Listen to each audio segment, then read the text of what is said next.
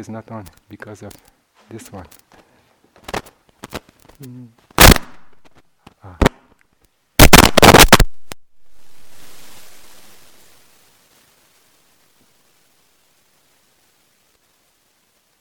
Do you see a difference? Do you see the difference? It's soft. Well, if I touch it, then it's on.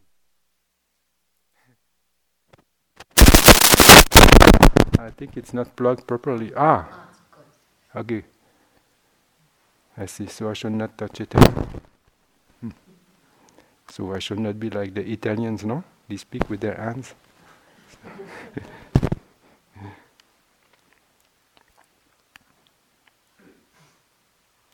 So there were a few questions, and we will not, like when we are meeting like this, it's mostly to clarify the practice. So I will try to see the questions that are pertinent to our practice, the questions that may help you to understand better the practice. Some of the questions may be replied later, when the opportunity comes, when these topics could be incorporated into a talk or into another series of questions.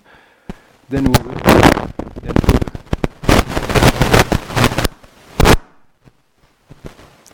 we will deal with them. So tonight, just a few questions, but I think I hope that they will be able to clarify the points. So first one is yesterday I mentioned about the simile. I think the connection is not very good here. But if you touch it, yes, you have to fix it properly.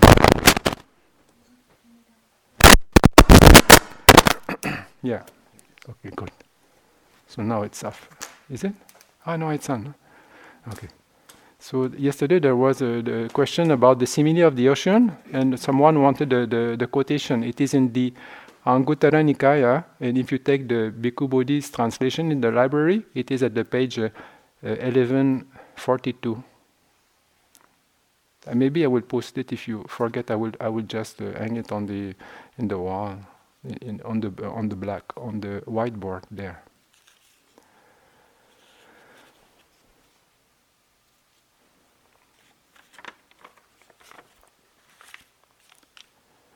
So yesterday, the main point that I try to convey is about how do we guard the sense faculties, since the sense faculties guarding the sense doors are part of the gradual training. So where is it fitting in our practice, and how is that practice different than other processes that we come across when we are practicing more precise meditation like samatha or vipassana? What is the difference? So yesterday there were three or four similes that I gave. So just to remind, so the question is about that, no?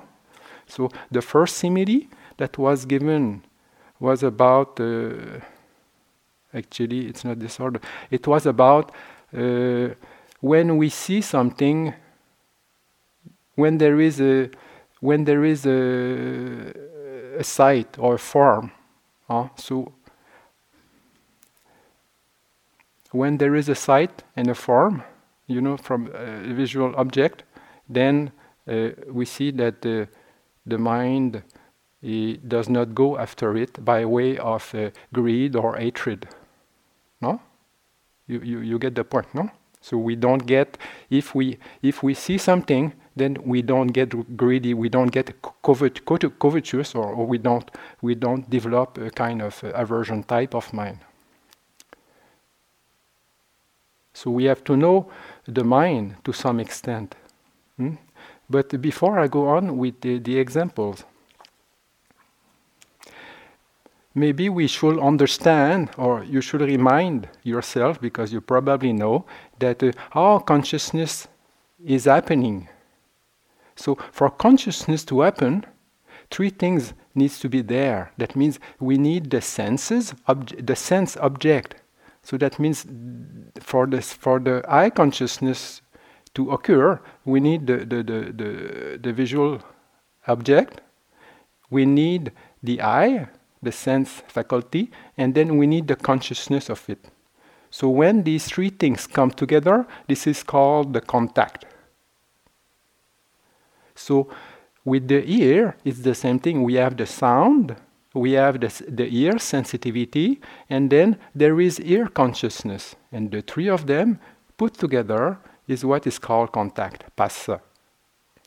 So the same thing with these other sense faculties. That means the nose, the smell, and the smell consciousness, the taste, the object of taste, and the consciousness of the taste, and also with the body, we have the body sensitivity, the body sensitivity, and then all the objects that are coming into contact with our body and the body consciousness. So three things are happening with 6 sense doors. If we are adding also the mind, so the mind also is a sense door. So for the mind consciousness to arise, we need the mind object, we need the consciousness itself, and then that's enough. So the contact, the mind base, that is the mind. We need the mind base, the mind object, and then the consciousness of it. So this is the principle, no, for consciousness to arise. So now we go back to the simile, and the first simile is not the simile, but the first example that is given in general is that if there is a sight, you just have the sight. There is no, greed or hatred that is coming together with that. That means you don't follow the object with your mind. You just remain with the impact. And then the same thing with the other 4 physical senses, and also with the mind. If there is thinking, if you have an object on your mind, you are just aware that now there is thinking, or now there is just a mental object that is occurring with the mind. You don't feed it, but you are very much aware of what is happening. So because of that awareness, there is also the possibility to make a discrimination. It's like if you are watching a child, so as long as you are watching the child will be well behaved. No? But if you don't watch the child, then he will just go, so now Nanny is not there anymore, and then he will go to make all kinds of things that may not be suitable. So our mind is the same. When we don't watch the impact, when we don't watch the sense doors, when we don't guard the sense door, then the mind is just distracted and then goes here and then goes there and then fancy about all kinds of things, and then we get lost. We just lose the mental togetherness because the mind just goes everywhere. So the first example is that just when there is the object themselves, then you just see that nothing unskillful is entering your mind.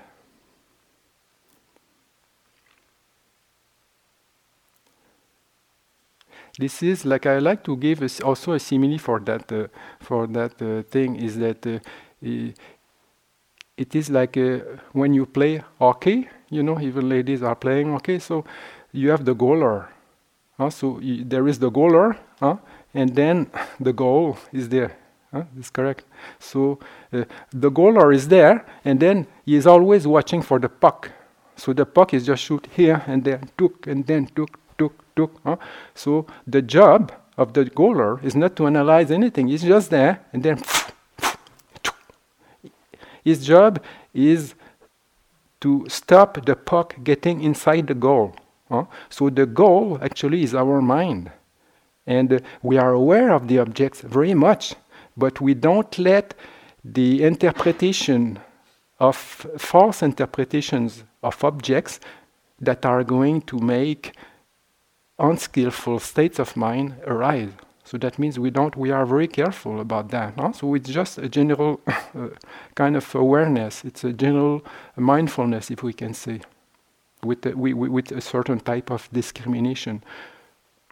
So with this example also we can see that the example that I gave at the end, in the scene, only the scene, in the heard, only the heard, etc. That means you just see, You just hear, you just feel the touch, you just taste, and it is simple as that. The mind is not lost into something else, into false interpretation and all kinds of stories. No commentary. The second simile that I gave, it was about someone who wants to. Then I will go with the six animals. Huh? So I said that another way to keep restraining or to keep guarding the sense faculties was like you tie the six animals. Also, you have the six animals. They all want to pull you in this direction and then in that direction. So the idea is that if you fix a post, then the animals are not going to go away, but they are going to stay around the post. And the post actually is the body, the body itself.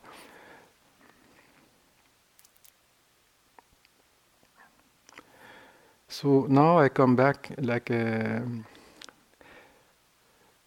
to say what is the difference with these two similes.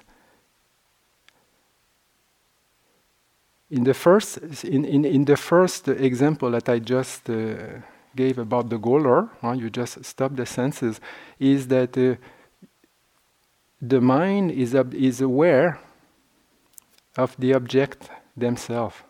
That's all.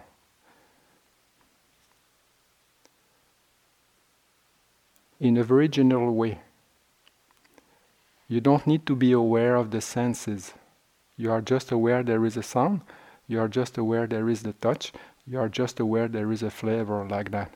You don't need to be aware of the body senses, of the body, the ear and everything. You are just aware of one object. And then the fact of being aware of that sense object will also make you aware of how your mind is proceeding it. So just by being aware of the senses. But with the simile of the post and the animals, you are not necessarily aware of the objects towards which the animals are pulling you, but you are aware of the body itself. So you see, we have the what is making consciousness to arise, the senses, the objects, the six objects, and the consciousness. So the first simile, you are aware of the object. So the mind is just aware of the object, and then by keeping your attention on these objects, you stop the mind from wandering in useless places, in harmful places.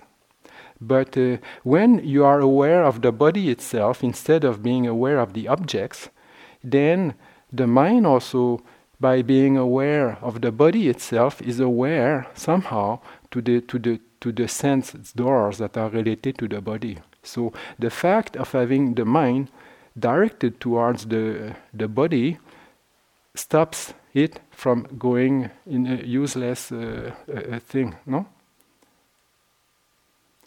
And then the third method that I also gave is that if someone wants to catch the lizard that has gone into an anthill, then he should close the 5 holes and then only watch one hole. So, and then the one hole that has to be closed is the mind door. You close the 5 sense door and then you are aware. You put your attention on the mind door, and then there you are able to catch the mind. So again we have the senses, the sense faculties, the body sensitivity of these sense faculties. We have the sense object, and then we have the mind. So we have seen in the first simile, you give attention to the objects, and then the mind is guarded because you are very much aware of the objects themselves, so the mind does not get distracted. The second simile, you are aware of the body. So by being aware of the body, then you are very much aware of the mind, because the mind has a kind of reference. The mind is being occupied with the body itself. So it is not when there is a sense impact, then because the mind is very attentive to the body, it will not go outside and run towards these objects, and also it will protect the mind because the object of mindfulness of the body is a way to keep the mind stable without being distracted. But with the third method of the lizard going into the ant-hill, then instead of watching the objects or instead of watching the body senses, you are watching the mind door. You are watching the mind itself. So this is a little bit more difficult, but the principle is the same. That means you don't care about the body, you don't care about the objects, you just care about the mind. So you see how the mind is processing all these things, and then you are very attentive just to the mental happening. So the fact of being attentive to the mental dynamic, then you are also able to guard the mind against going into useless field of proliferation of unskillful states of mind.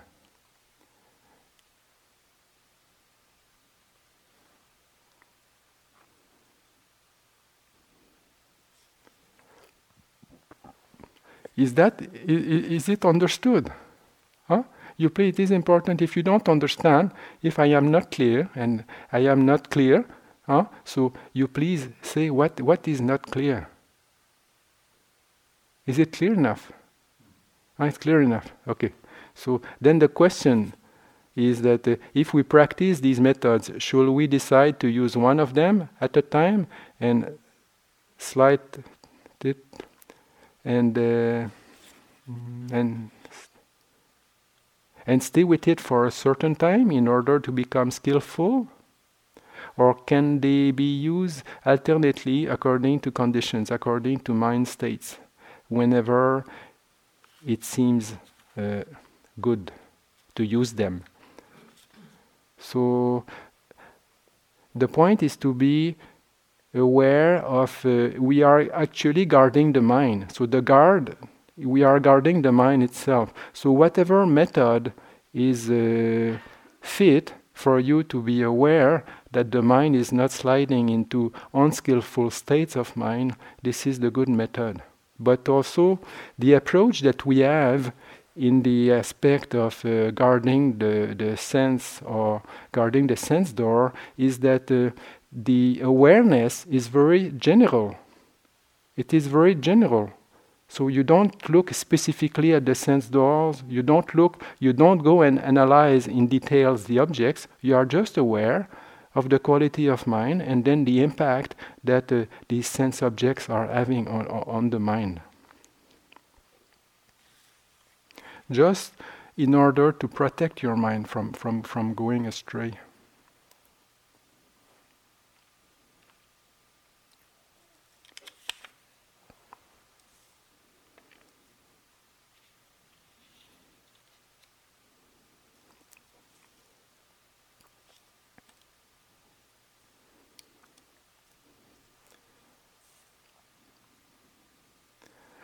So another question is related to the practice of the 4-element meditation that can be done, and that some of you have started to do.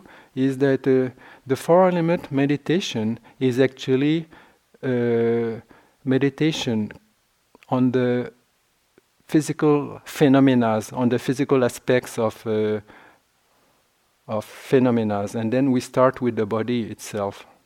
So the 4-element meditation actually is starting with the body, but it's a type of meditation that is classified into samatha. So when you start to do that, it is used for calming the mind. But it will not lead you to a very high state of samadhi. It can lead you to quite a good state of concentration, but you will not be able to reach samadhi, to reach jhana, absorption, with this practice of four-element meditation.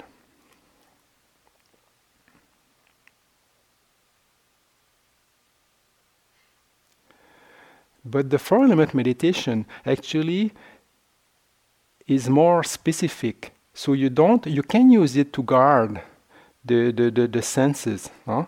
But actually the purpose is a little bit deeper than that. So you are not guarding the sense door with this practice. You are guarding the sense door, but you do something else. That means you orient your mind more specifically in the field of a meditation topic. That means you are aware of the body, and then you constantly direct your attention into the physical elements that are the constituent of your body. But it's not conceptual. You don't use you can use some names to describe the experience, but the meditation itself is based on the experience of these elements. So that's why when this meditation is being taught, or when you learn it, first you have to know the body parts, or you have to know that that meditation is related to the body. So the attention is going to be on the body. But when you are doing that, then you go with the experience of the characteristics of these elements. For example, when the air, you have the four elements are the air, the earth, the fire, and the temperature, and the wind. Not the wind, but the water. So you can start with any one of them, and then when one element is very clear, then the other elements also are going to be very clear. So you start with the characteristics of these elements, and these characteristics are known through experience. That means what you are feeling, what you are sensing in your body, this can be classified as physical elements. These can be classified as elements, but they are labeled, or they are understood as the characteristics. For example, if there is a heat, so now you are feeling very hot, for example, then the heat that you are experiencing is one of the characteristics of the four element. If you feel cold, then the quality of the cold is also one characteristics of the four elements. If you know, like the fluidity of your saliva, or the fluidity of the blood that is going in your body, then this is the water element. And when you are breathing in and breathing out, then that quality of pushing, you see, you are just pushing. So the movement that is being created in the body by pushing the elements here and there, this is the air element. Like the heartbeat is pushing. So the heartbeat actually is the air element that is pushing the blood through the body. But the blood, what is it? The blood is mostly the water element. And then the heaviness and the roughness, the lightness, this is the earth element. So when we practice the meditation on the four element, then the mind is always directing itself towards what is being experienced in the body. And then by directing the mind again and again on the characteristics that are experienced inside the body, then with that you build up samadhi, you build up concentration. And then with the intensity that has been developed by that type of orientation of the mind towards the objects, you start to see the object in different ways. That's why the four element meditation at the beginning is used mostly to calm the mind, and it is also classified in one of the 40 meditation subjects that the commentaries are explaining, and then these are classified as a samatha meditation object. But because the object itself is not a concept, it is it has its own characteristic. So because of that, that meditation object is also leading you to the practice of vipassana. So first you are using the four-element meditation just to build up your concentration, just to bring the mind to a very balanced and also very good quality of mind. And then with the same object that has been helpful to build up your samadhi, you start to perceive the object in a different way. That means the object being the four elements in the body, you start to perceive the body just as the four elements. And then that perception of the body as the four elements is the entry towards vipassana. And also the four element meditation is what has somehow to be done when you are starting vipassana, when you start to differentiate with the mental phenomena and the physical phenomena. Because in the vipassana, that's all we have to observe. We have to observe the mind, or we have to observe the physical things, the physical phenomena. So when we are starting, normally we start with the physical phenomena, and then we see them as the four elements. And then when this is clear, then the mind also is being seen in that in a deeper way, by way of element also.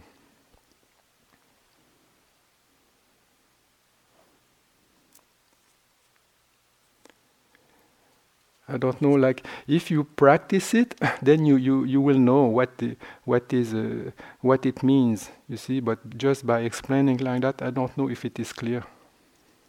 But for example, the Mahasi meditation, no, the Mahasi method.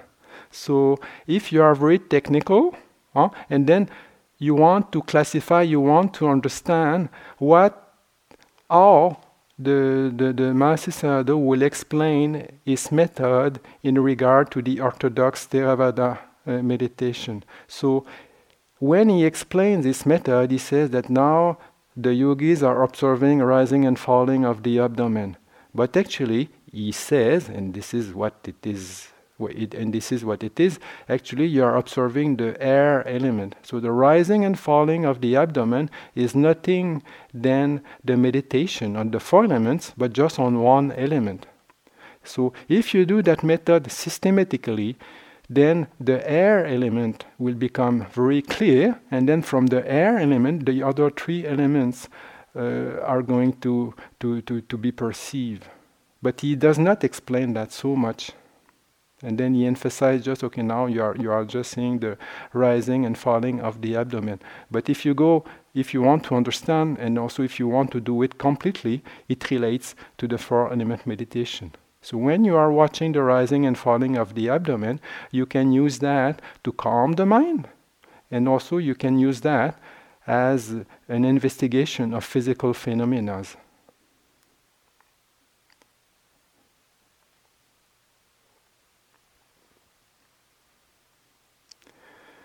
So now I will try to, another question is that I describe the difference between concentration practice and what I call doing nothing or just watching the mind. You said that these practices could stabilize us for vipassana.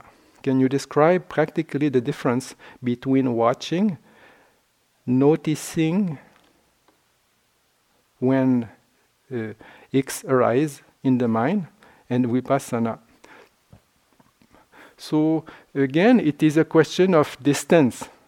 It is the question of having a psychological distance towards the object.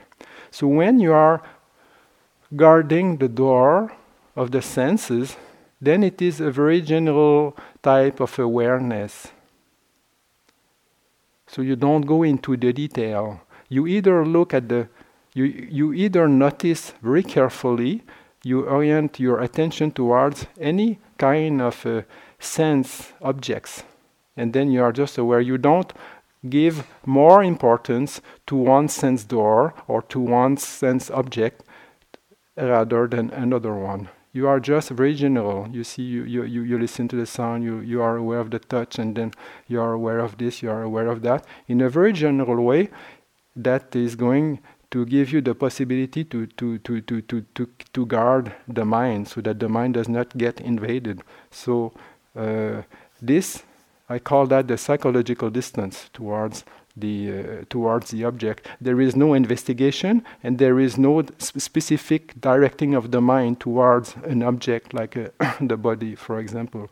So that's why if we do that, then we can do that at the beginning of our practice, when we just settle in the sitting meditation, or when we are standing, or when we just want to start the meditation. Then we can just relax, and then we are just in the present moment. We are just aware of whatever sense or whatever sense object is presenting to the mind. We don't choose. But actually, what makes the difference is that you give a kind of quality to the mind to the extent that you are able to protect the mind from being invaded.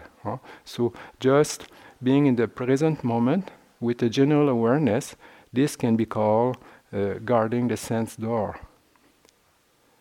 But when you want to practice samatha meditation, then the object towards which you are going to direct the mind has to be more stable. That means you purposely, again and again, direct your mind towards an object.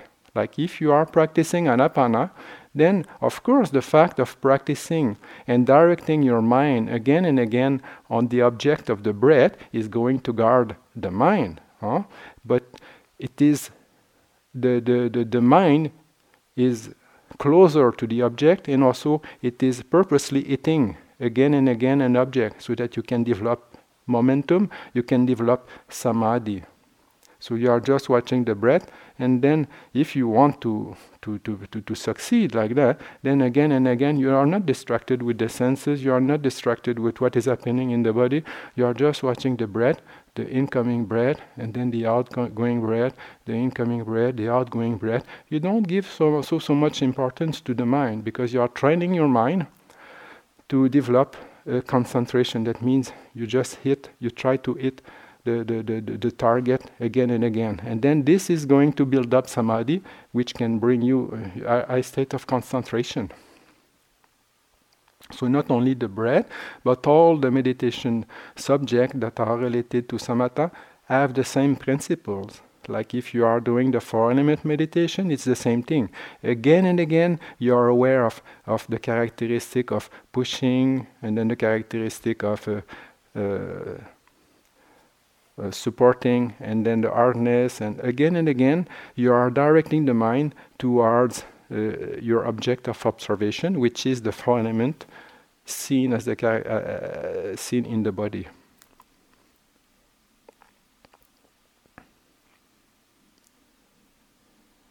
But with the practice of samatha, then the samadhi that you are developing is actually going so close to the object that at a certain point the mind can enter in the object with absorption, or the object becomes so close to the mind that the objects just cover the mind altogether, and this is the time of absorption. So the mind is just, like in anapanasati, the mind gets absorbed in the nimitta, or it gets absorbed into the breath itself, which is perceived mentally. And then with other types of meditation subject, it is the same. Even if you practice metta, then the mind gets absorbed in the object towards which you train your mind to be aware. So the psychological distance between the mind and the object does not exist anymore. The mind is completely absorbed in the object. But with the practice of vipassana, the mind does not get absorbed in the object, but nevertheless the mind is very close to the object. And I will take the simile of a towel. So this is a towel, And then when you are guarding the senses, you are just aware of this sense and then this object and this object, and then you are aware that the mind does not get lost, the mind does not get unbalanced. That's also, it's all everywhere. But when you are specifically orienting your mind towards an object of concentration, it is like you have the vitaka and vichara, that means the initial application of the mind, and then the sustained continuous application of the mind. So we could say that the purpose or the function of the applied vitaka and then the vichara is just to hold the towel. So one initial application of the mind will be like this. You take the towel and then you know this is my object that I am looking on. And then the other sustained application of the mind will also take the object like this. So when you practice the samatha, then the mind has to hold the object with vitaka and vichara. But then you look at the object, but so much that you get absorbed like this, you see? So then you get lost, you see, it's like this. You like it when you don't see me, huh? Yeah, that's what. But with the practice of vipassana, then you are still looking at the object, but at a certain distance.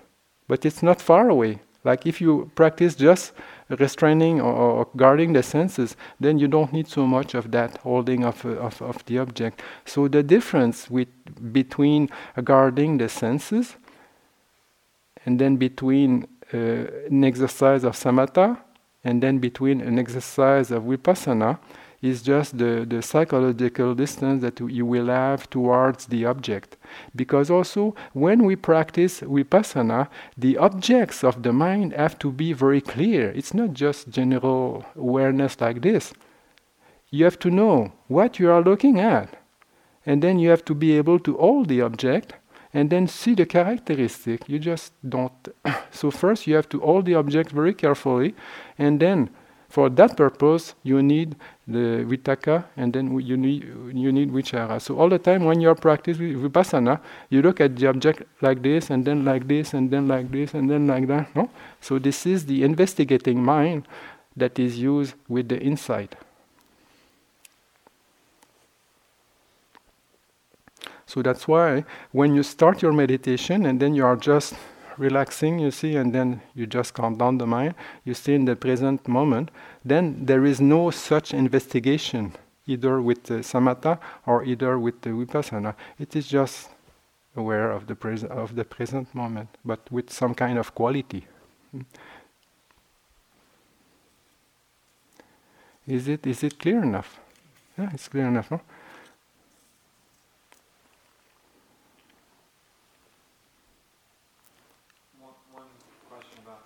Yes. There's a practice taught a lot in centers like this about having your attention on what's most predominant sensation for as long as it's predominant.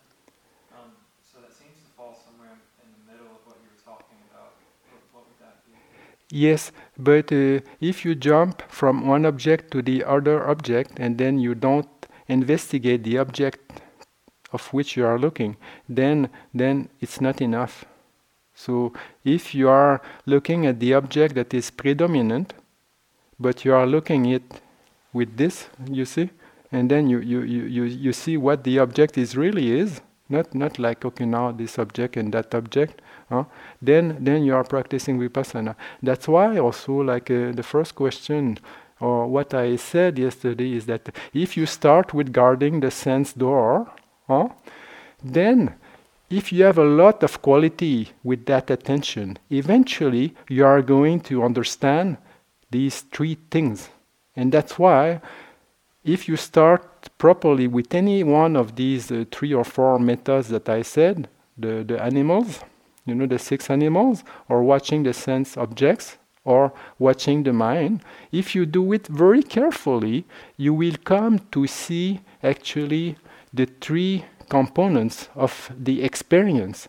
That means you are watching the object very carefully, but at a certain point, you will see that these objects are related to the sense doors, and these sense doors are actually the body process. So the interaction of the body sensitivity towards the objects that is being contacted is understood. So you understand the object, you understand the sense doors, and then you understand also the mind. So the dynamic of these three have to be understood when you practice vipassana.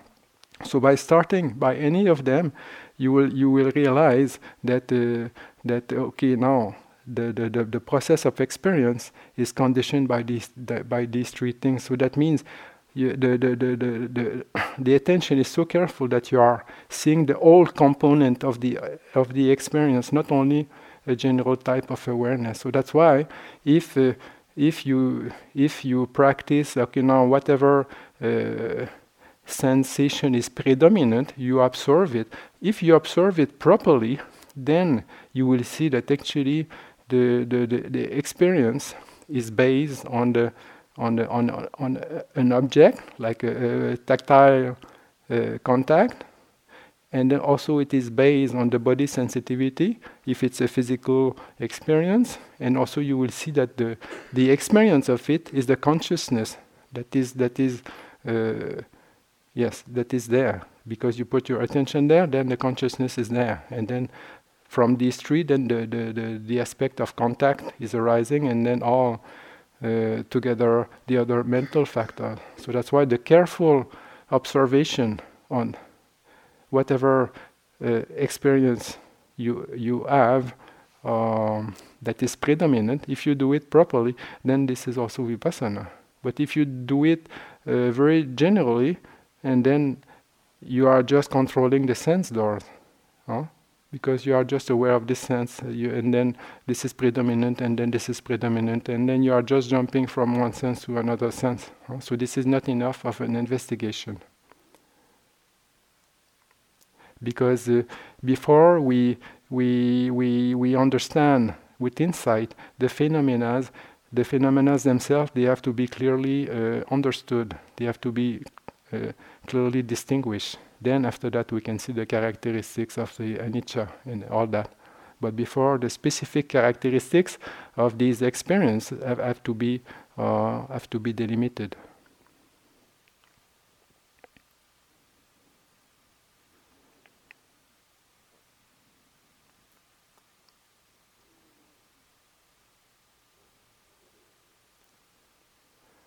That's why also I said that the practice of guarding the senses like this, it can be a place of resting, or it can be a state of just having a break when you are doing a lot of vipassana or a lot of samatha. Because with the samatha or vipassana, then always you are holding your object, you see. Either you are getting absorbed in it, or you use your mind to analyze it here and there. So sometimes you can get tired by doing that. So when you get tired, you say, okay, now I take a break, and you are just aware of the present moment. You are aware of the quality of your mind, or you are aware of the sense objects, or you can also be aware of just your physical position, but without deepening your analysis of what is happening. So in that way, it's a way to relax, and also it's a way just to keep on the right track. Because also the advantage that we see in that is that if you don't have that alternative, that means that if you are very skillful in samatha, I mean, if you just think that meditation is getting very absorbed in the object, when you lose the object of your concentration, you are lost, and then you don't know what. Then the mind is just running here and there, and you have no control. So if you do it step by step, once you are higher, you see, with samatha or vipassana, when you are able to really have all of your object very carefully, then it's fine. But when you lose that type of control, then if you don't know that you can also just remain in a skillful mental state without forcing so much, then it is very useful if you know how to do it. I mean, it's not very difficult. But if you know the difference, then it is very useful.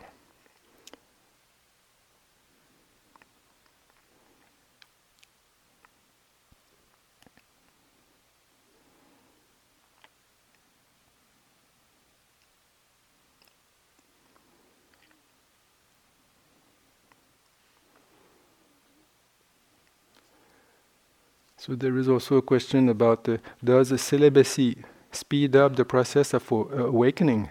If not, then why did the Buddha and monastics engage in this practice? So, of course, if someone is naturally celibacy will come naturally. So,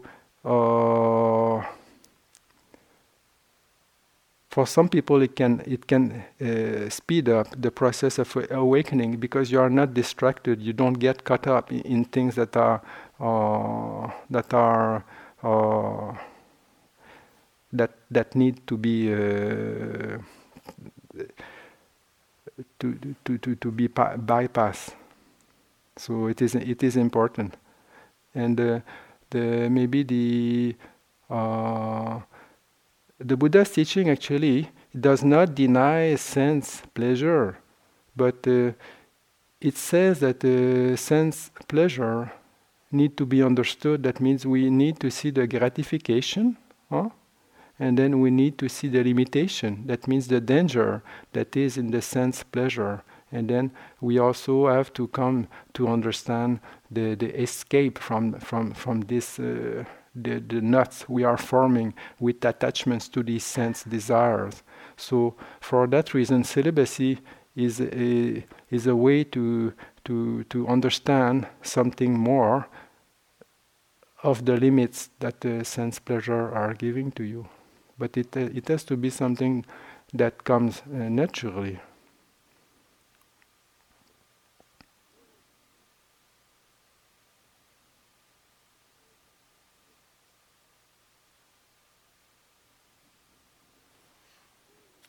So I don't know if it is clear enough for that. So I think it's enough for tonight. But if we understand that the difference with guarding the sense door, and then the practice of a specific samatha, and then the practice of a specific vipassana, then it will be very useful. It will be very useful. So I hope the explanation was clear enough. Yeah. Thank you.